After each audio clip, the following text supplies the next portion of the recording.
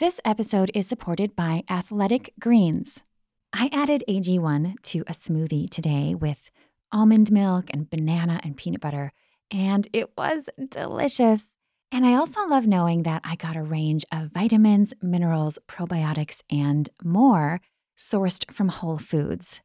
Plus, AG1 is designed to promote daytime alertness and sleep quality. Athletic Greens' founder struggled with lots of gut health issues, and he created AG1 to help folks invite more wellness without having to take a ton of supplements. To make things easy, Athletic Greens is offering you a free 1-year supply of immune-supporting vitamin D and 5 free travel packs with your first purchase. Just visit athleticgreens.com/girlboner. I also love that for every purchase, they donate to organizations that get nutritious food to kids in need. Again, that's athleticgreens.com/girlboner to, quote, take ownership over your health and pick up the ultimate daily nutritional insurance. What would it take to arouse your life, to experience more connection, more pleasure, more realness in and outside of the bedroom? I'm August McLaughlin, and this is Girl Boner Radio.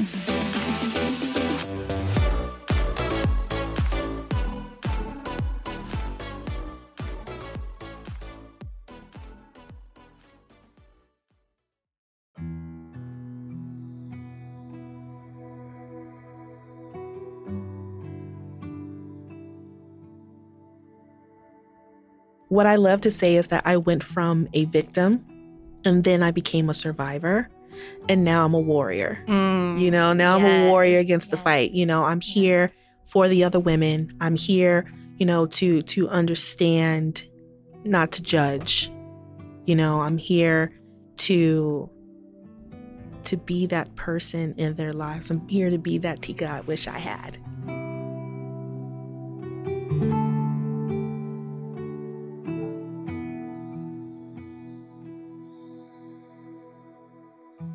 I met Tika Thornton in 2016 when we shared a TEDx Women's Stage in Beverly Hills. The theme of that event was It's About Time, and a bunch of really powerful stories were told.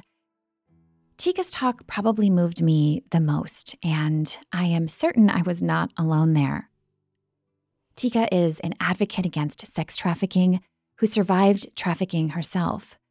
She's also an all-around delightful human being. And she joined me back then in the studio to explore her journey from survivor to thriver to warrior, including ways she has cultivated self-confidence and trust, making way for the caring relationships and intimacy and self-acceptance that she deserves. And everything she shared seemed too important to leave in the Girl Boner archives. I hope you appreciate her story and her heart as much as I have. As always, please take care of yourself first and foremost, especially today if sexual trauma or abuse are sensitive topics.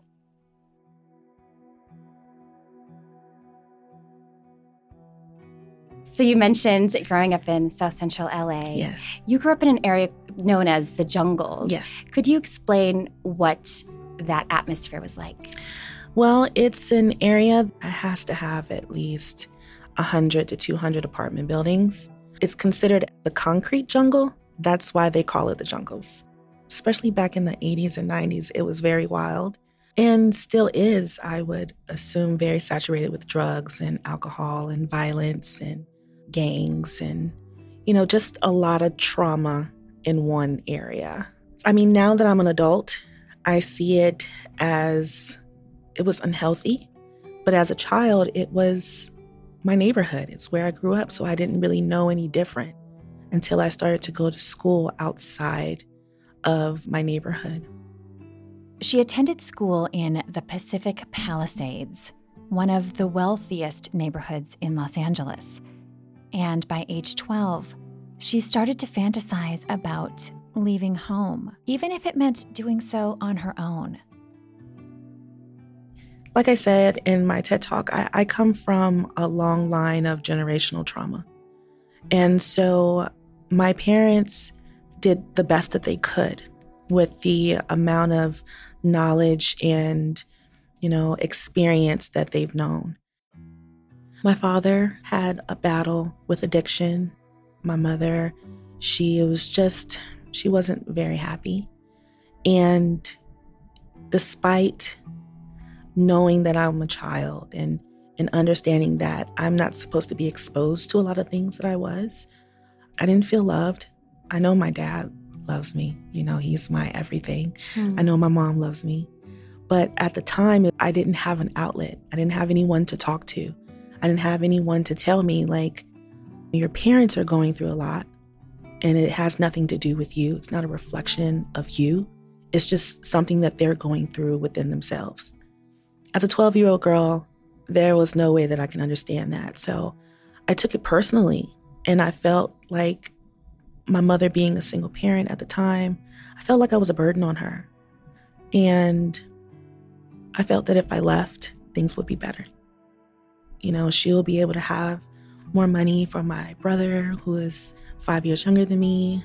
And, she'll be able to not really stress about me, because I wasn't a problem child, but I was just the average, rebellious 12-year-old.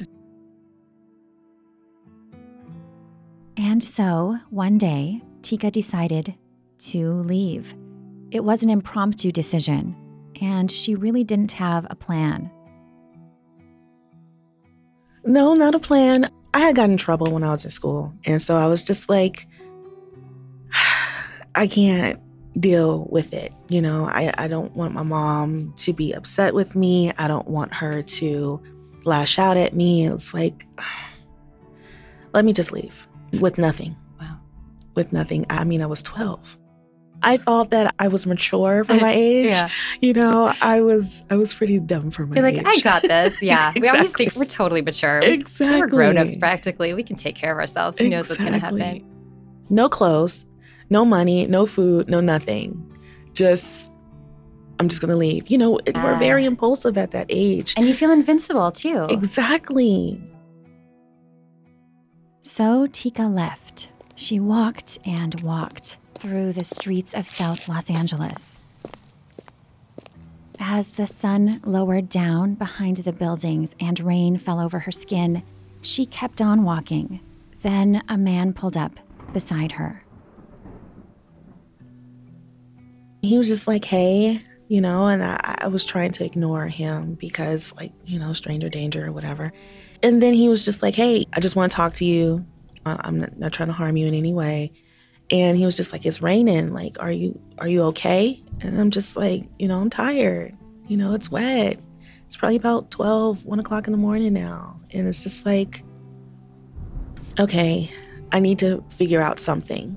If somebody's willing to help me, I should allow them to help me. That was my logic at that time.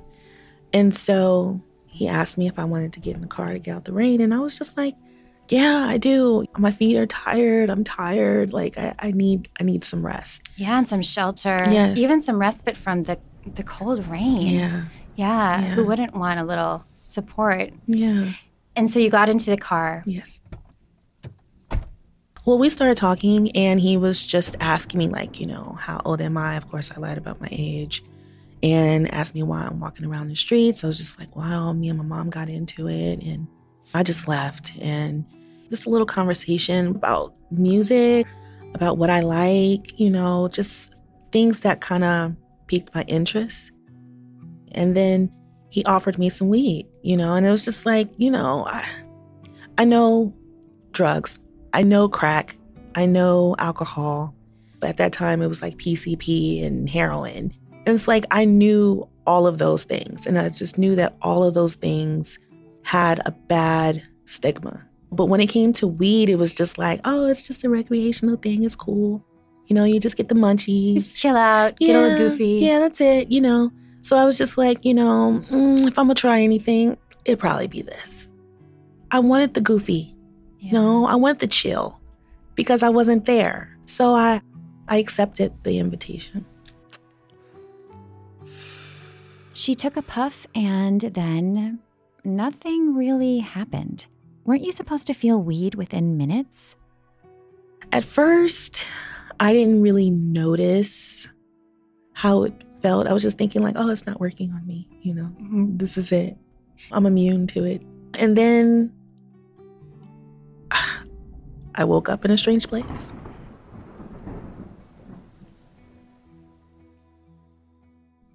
The joint she puffed had not contained only weed. The man was not a kind stranger, and Tika was not okay. When I woke up, I was still groggy, from whatever the weed was laced with. Tried to focus in on everything, but my head was hurting and my body was in pain. So I was just trying to figure out, okay, what the heck is going on, Where were you? I was in a room. It was really, like when you look on movies and you see crack houses and stuff like that, like it was something out of a movie. Sheets on the windows and, it was like a hole in the wall. It was bad. Once I saw where I was and was starting to understand what was going on. There was a guy on top of me. That's where the pain was coming from. And, there was moisture dripping on my face. He was sweating on me. I was in shock, to say the least. When I figured out, that it was something on my face, I tried to wipe my face and I couldn't because my hands were tied up. Did you know what rape was at that point? Yes. In the neighborhood that I grew up in, we are exposed to a lot of things at a very young age. So hearing about rape, sexual assault, we are very aware of that. And so I figured out what was happening. And then once I tried to scream for help, I was just getting punched in the face, repeatedly. And I would black out or I'll be knocked unconscious. And then it was the nightmare because it was different men. Every time I came to, it was different men. And this happened. I really don't know. I was gone probably for about 4 days at this time. So during those days, the men kept her tied up, giving her only brief breaks. And like many survivors of abuse and assault, Tika feared that trying to escape would make matters even worse. I was untied so I can use the restroom, but it's like there's a picture that's on Facebook of a horse being tied to a plastic chair. Every time I see that, I think about that situation because I could have left, I could have walked out the door, but I was so fearful that I just stayed put. Finally, on the third or fourth day, Tika made a demand to another stranger that may have saved her life. The apartment was abandoned and the landlord had came in. And he found me and he was like, "What are you doing here?" And I said, "I'm not telling you anything until you get me out of here." I could barely walk. So I got in the back seat of his car and he just drove. And he was just like, "Well, where do you want me to go?" And I said, "Just drive." And literally nightfall came and he parked at a laundromat. And I kind of waddled out of the car and the lady saw me and she asked me what's going on. I told him I'm 12 years old and this guy had me and guys were having sex with me and I was tied up and I didn't have any clothes on. I didn't have any shoes. So the lady just took whatever that was left at the laundromat and she gave me the clothes and I just walked away. I went back to the same neighborhood. It's what you knew. It's what I knew. Did you go to your home? No. I just went back to somewhere where I felt a little bit more comfortable, even though it was where it started. I can't really remember too much after that. I was just numb. I ended up going into juvenile hall. That was a safe place for me. I was able to get rest. I didn't have to worry about anyone over me, anyone harming me, anyone yelling at me. I just had to do what I was told and just be, which is a huge change from where it was before. A safe space. Yeah. Of course, Tika couldn't stay there indefinitely. She didn't even want to, and she was still a child who had been through so much. Sadly, those nightmarish days were not the end of her hardships. At one point, she did have temporary respite at a wonderful group home for girls, where she said the buildings were named after trees. Otherwise, though, her life veered into more darkness. Or rather, the darkness kept taking from her. I was 12 years old, and I think I knew what was going on. I thought I knew what life was. I wanted to go out. I was like, you know what? That happened. It's an isolated situation. It will never happen again. I was a runaway pretty much in my teenage years, and every time I would meet a guy and I would tell them exactly what happened to me, they took advantage of it. You're kidding. Yeah. So it went from, I don't know, I can't consider this guy as a pimp, but he was an exploiter. I will give him that title. But the other guys that I met, the second one, he was just like, well, you've already done it. What's the problem? This way, you're in more control. Being manipulated or forced into sexual labor is what differentiates sex trafficking from sex work, by the way. And while the notion of sex trafficking often draws up images of orphans being brought into the U.S. from other countries during the Super Bowl, that's not as common as the domestic sex trafficking that happens right here in the U.S. every day, affecting far too many vulnerable people. The traffickers often use a formula, which Tika described like this. You take a young child or someone that's very vulnerable because of their financial situation, because of their emotional situation, their mental situation. You take someone from a traumatic background. And you basically give them what they're missing in their lives. Some people will give them clothes. They will take them out to certain places that they've never been to before.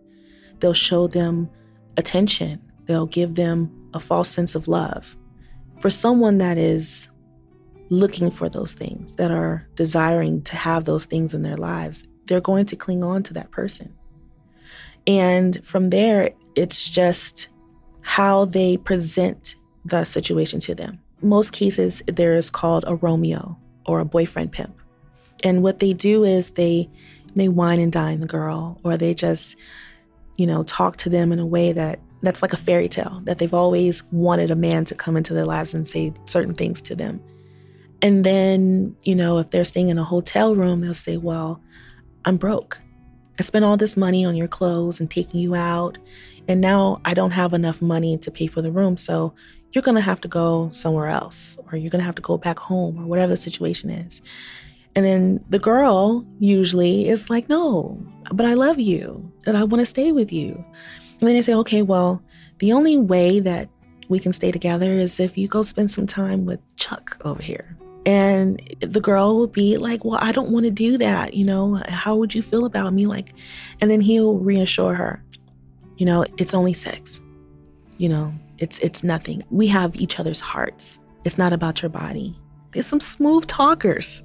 It's very strategic and methodical. It is. And especially when you're craving compassion and love and someone to care for you, as we all do as humans. And when you haven't had that at home, or you're living on the streets, to have that kind of comfort and you have companionship. And that's probably why I've heard that so many people who are being trafficked don't realize they're being trafficked because they think they're in a relationship. They're being taken care of for the first time. Yeah.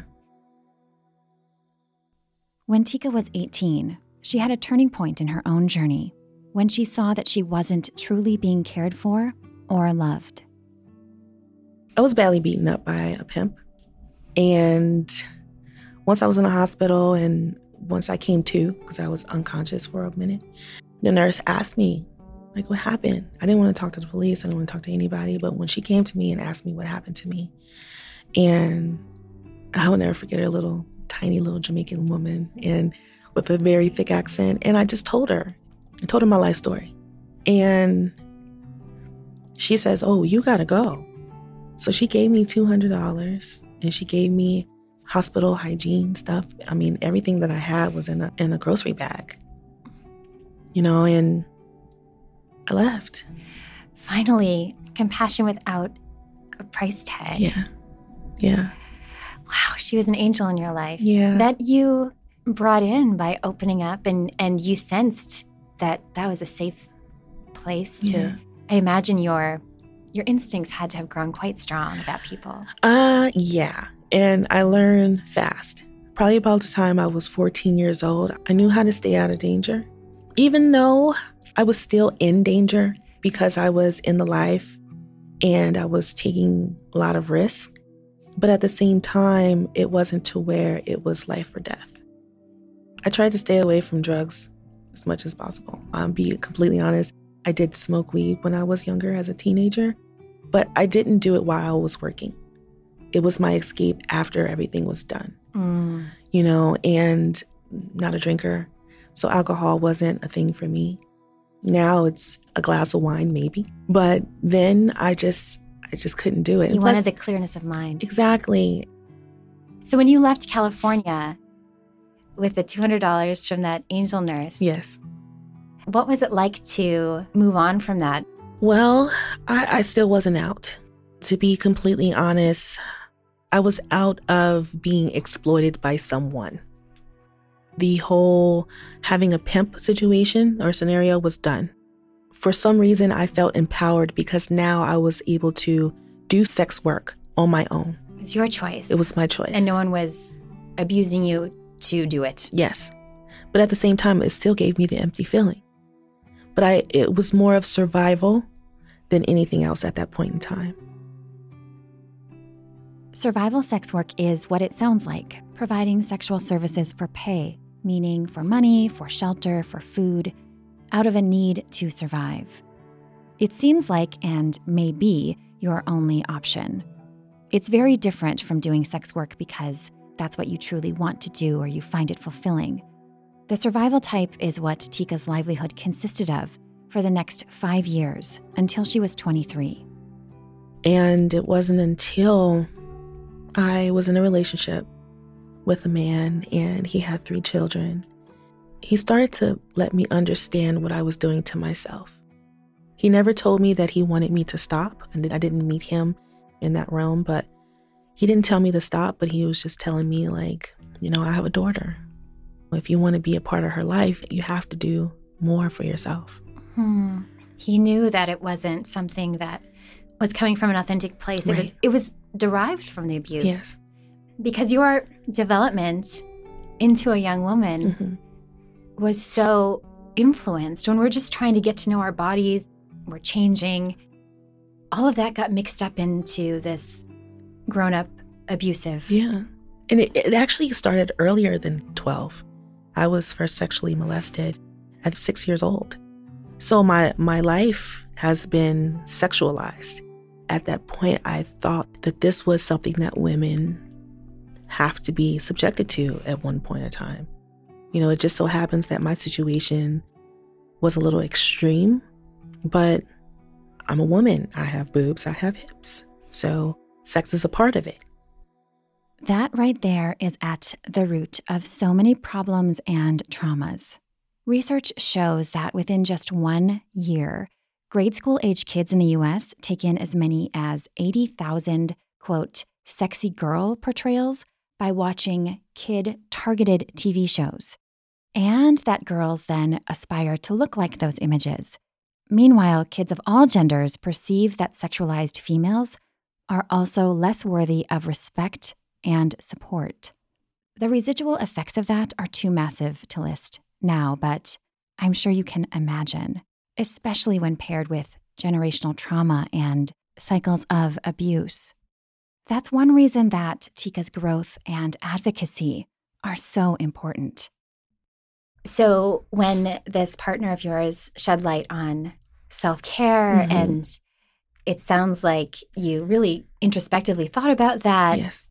How did that affect you, and what changes did you begin to make? Well, we started to just make plans. We just started to move forward. What are we going to do? It was just like, okay, well, the amount of money that I was making before, it's not going to be the same. So we need to come up with a plan. I humbled myself and got a regular 9-to-5 job. And then I got an opportunity to start a business, a detail business with my ex. That's when the empowerment came. Because of his hard work and my business sense. And I tell all of my ladies that are in the life or that have gotten out the life, if you can sell yourself, you can sell anything. You are a businesswoman off the bat.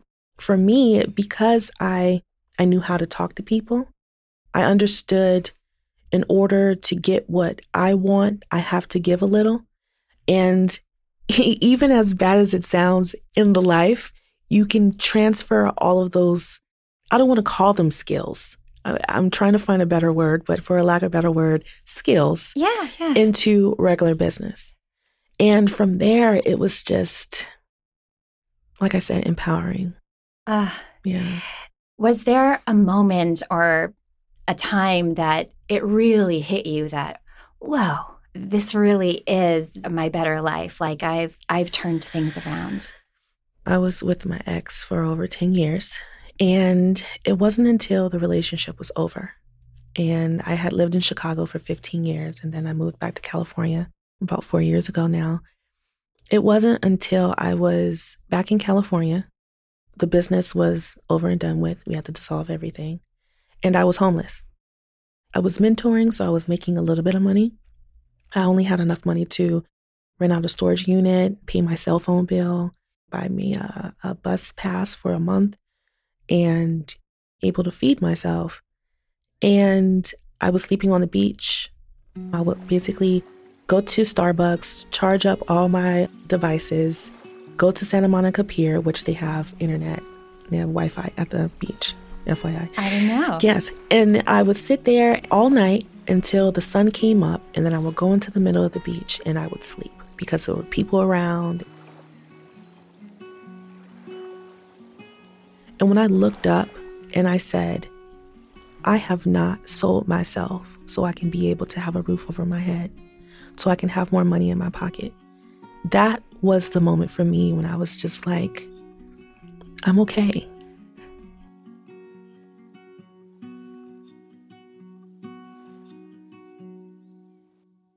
Today, Tika continues to mentor others, and her position brought what Oprah would call a full circle moment. I had met a woman and I told her my life story, and that's when I recognized that I was a survivor of human trafficking. And from there, she was just like, oh, well, do these trainings. So I went through all these trainings and learned as much as I could. I was kind of obsessed with everything. She was just like, okay, well, there's a group home that's looking for a survivor to co-facilitate their CSEC, which is commercially sexually exploited children. And they talk about human trafficking. They talk about the warning signs, the pitfalls of being in the life. I went into the interview and I spoke with the lady. And after we had the interview, and she was like, was there any other questions? I was just like, where is this located? You know, like, is there any like landmarks or anything special around this area?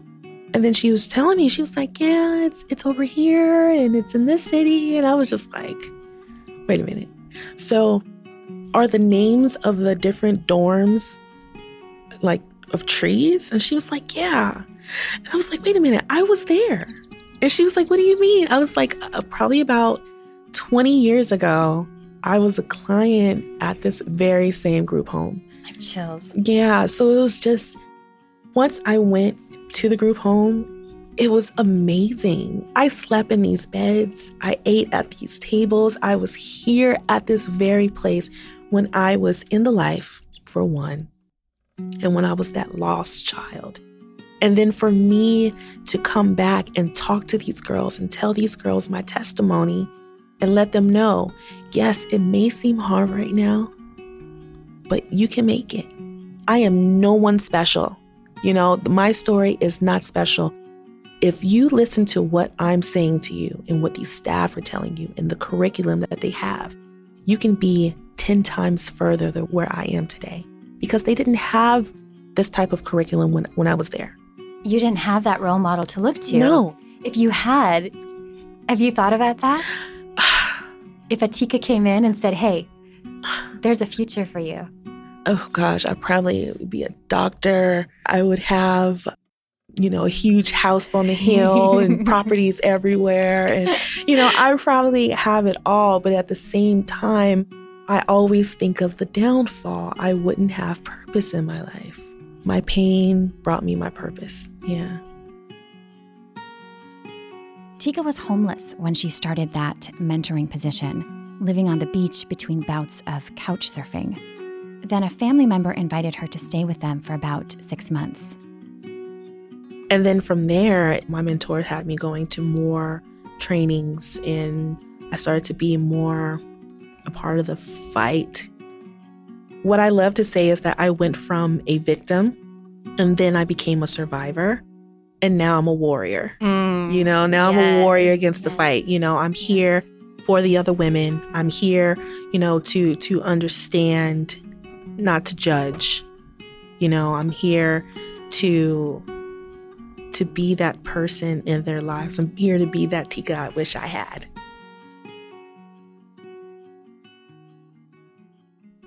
Tika also helped me weigh in for a listener, Jeff, who had written in. Jeff told me that his girlfriend had a history of sexual abuse, and because of that, they had agreed to avoid sex. They were about a year into their relationship then, and Jeff's girlfriend wanted to start bringing mutual masturbation in, so basically self-pleasure together in the same room. But when they tried that, Jeff ended up with really intense performance anxiety.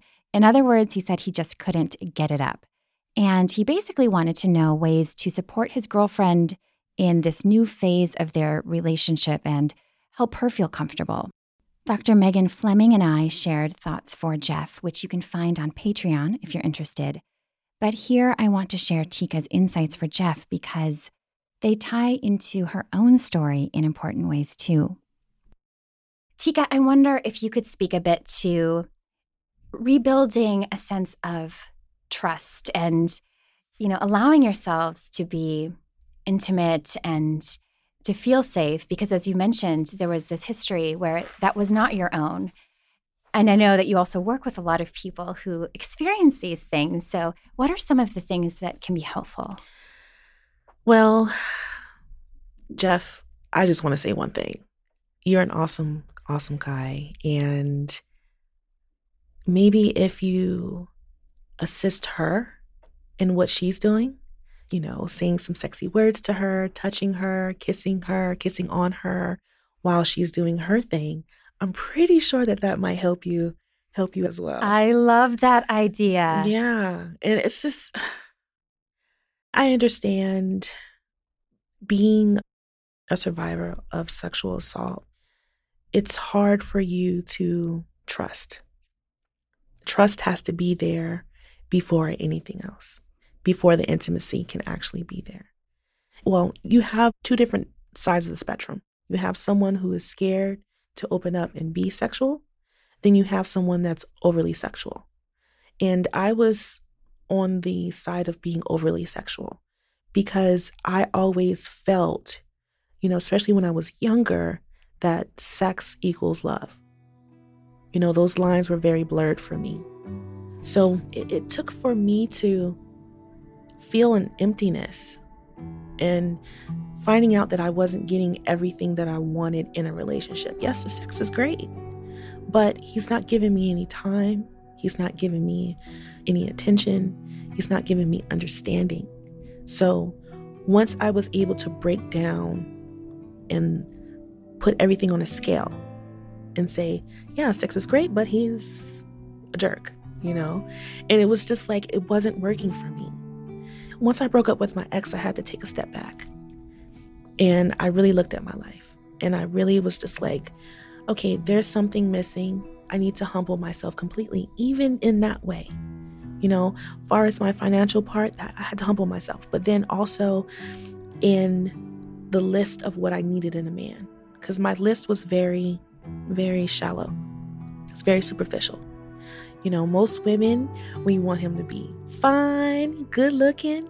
We want him to have money, and we want him to be a rock star in bed.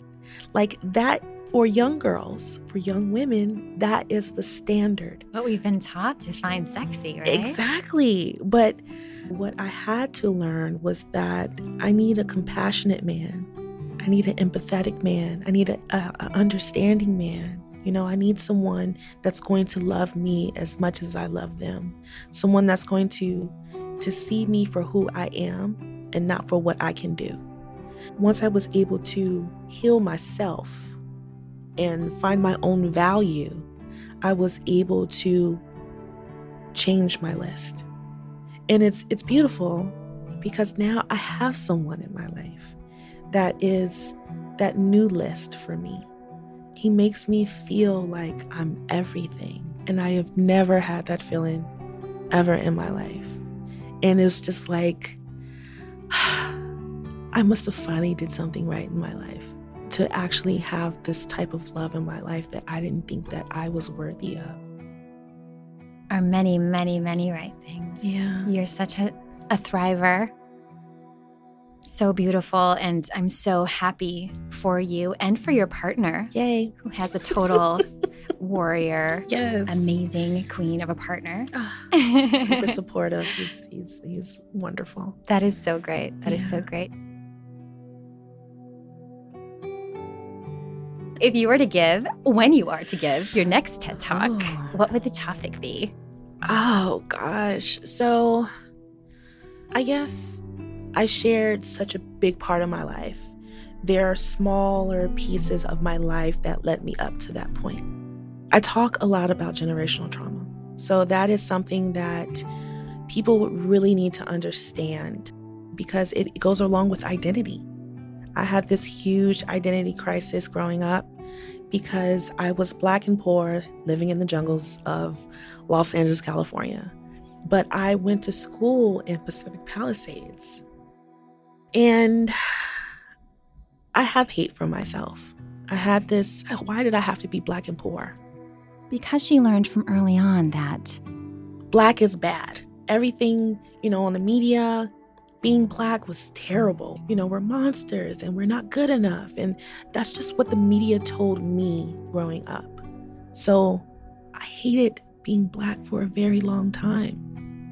It wasn't until I started to learn more about who I am, more about my people, then I started to regain pride in myself. Because you have to understand this.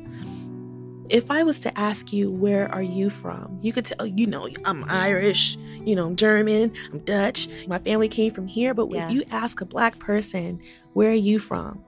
Well, my grandma from Louisiana. My grandpa from Ohio. That's as far as we can go. So in order to have pride in self, you need to know who you are.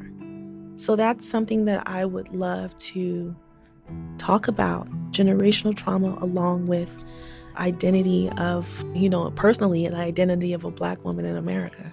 Yeah, that would be powerful. And if you were to have the nurse who helped you along that day sitting right here, what might you say to her?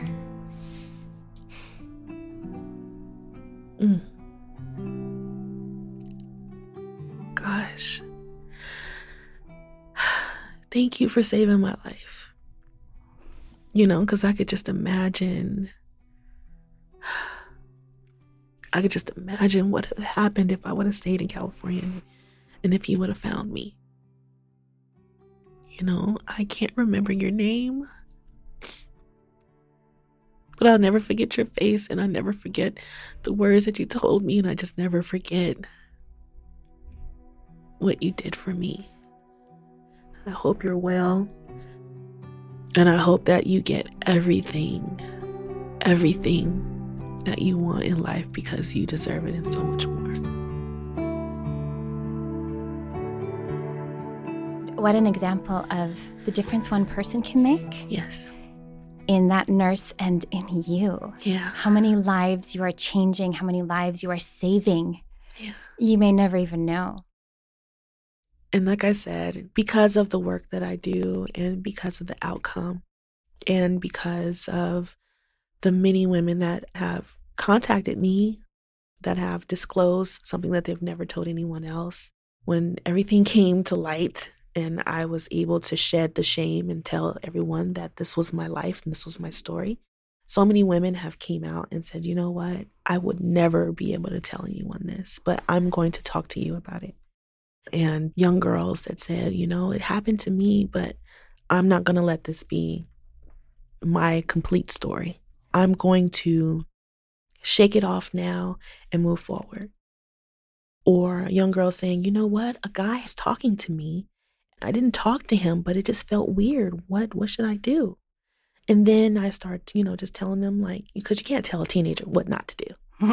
All you can do is just tell them the different outcomes or consequences of certain actions. And then for the girl to call me back or to contact me again and say, you know what, I found out that he pimped out 2 other girls and I dodged a bullet.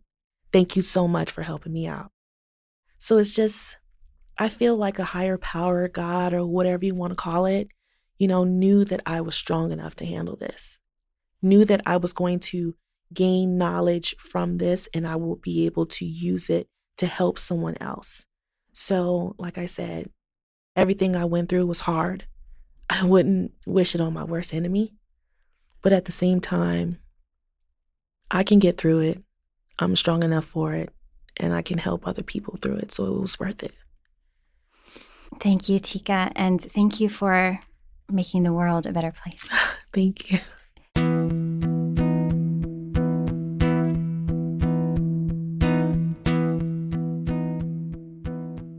Find links to resources for learning more about sex trafficking or getting the support you need, as well as Tika's moving TEDx talk, down in the show notes.